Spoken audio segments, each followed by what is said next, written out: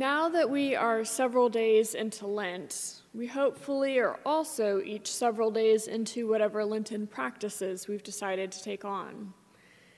I find it beautifully ironic that those who created our lectionary have chosen this particular gospel lesson for the first Sunday of Lent. Depending on what we decided to give up for Lent, we may already be feeling temptation ourselves.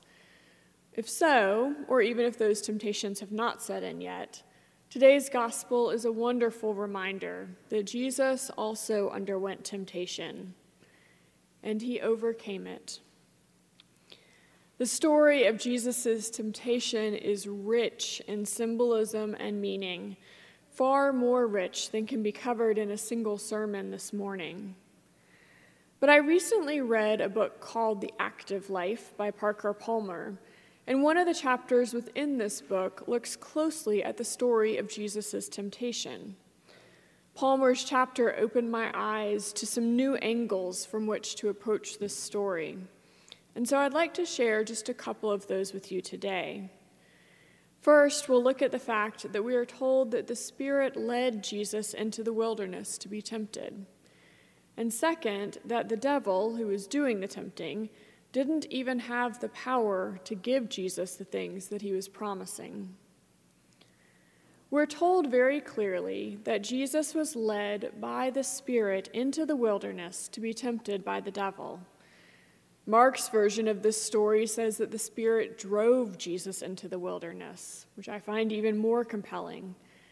Either way, Jesus didn't accidentally wander out there on his own. When I was in the Holy Land last September, we spent some time in the desert, and it was one of the most beautiful and most stark places I've ever been.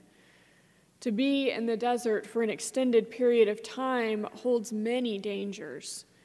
Given this, the opening of our passage is far from accidental. It is setting the stage in sharp language.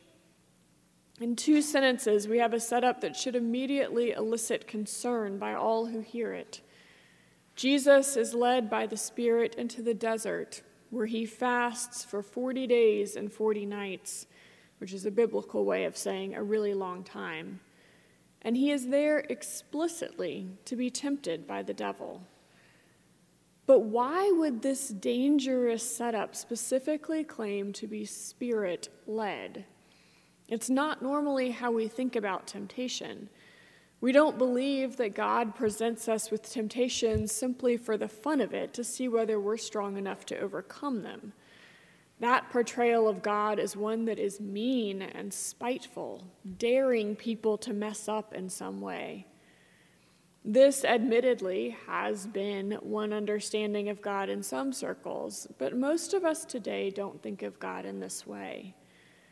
So here it's important to point out that although the Spirit leads Jesus into the desert, God is not the one doing the tempting. It's the devil. Some of us, myself included, may have trouble with the personification of the devil as a character, but we can all admit that evil exists in the world and that we face temptation in our everyday lives. Jesus, being human, was no exception to this. Perhaps the lesson here is that God is present with us at all times and in all places. And if God is with us as we face our temptations, then God is also with us as we resist them. And most of us who have resisted temptations can assert that ultimately we grow stronger for having faced our own temptations and resisted them. The second point of Palmer's that I would like to highlight is that although the devil is tempting Jesus, the devil doesn't actually possess the authority to grant anything that he is offering. The devil tempts Jesus to prove his identity as the Son of God, both by turning stones into bread and by throwing himself down from the temple and trusting that angels will catch him. The devil doesn't have the power to define whether Jesus is the Son of God. Only God can do that. Even if the devil renounced Jesus as the Son of God, it would be meaningless.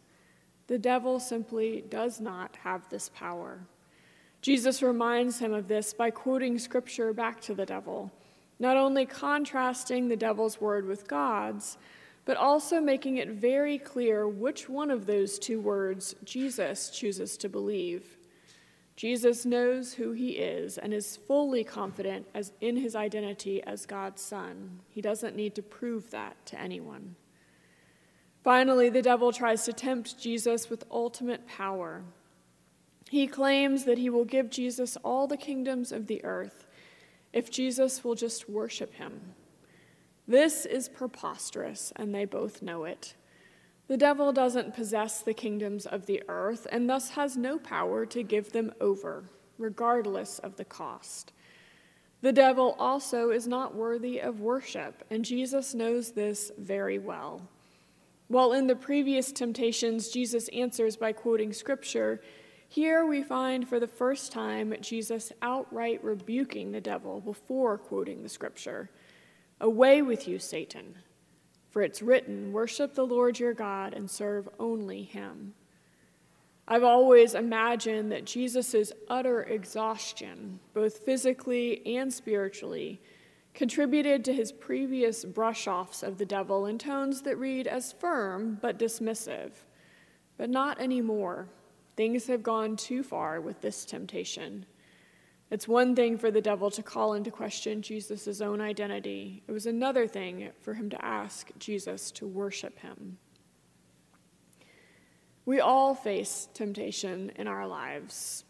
Some very minor, like whether we should eat that ice cream, and some major, like whether we should take a drink after years of sobriety or have an affair while our marriage is struggling. I hope and pray that this story of Jesus' temptations can bring you some comfort. His temptations were different than yours, of course, but that he was tempted shows us his humanity and allows him to relate to whatever it is that we may be going through. May we each be strong in our own temptations, and may we follow Jesus' example to lean on God and the scriptures when we face them. Amen.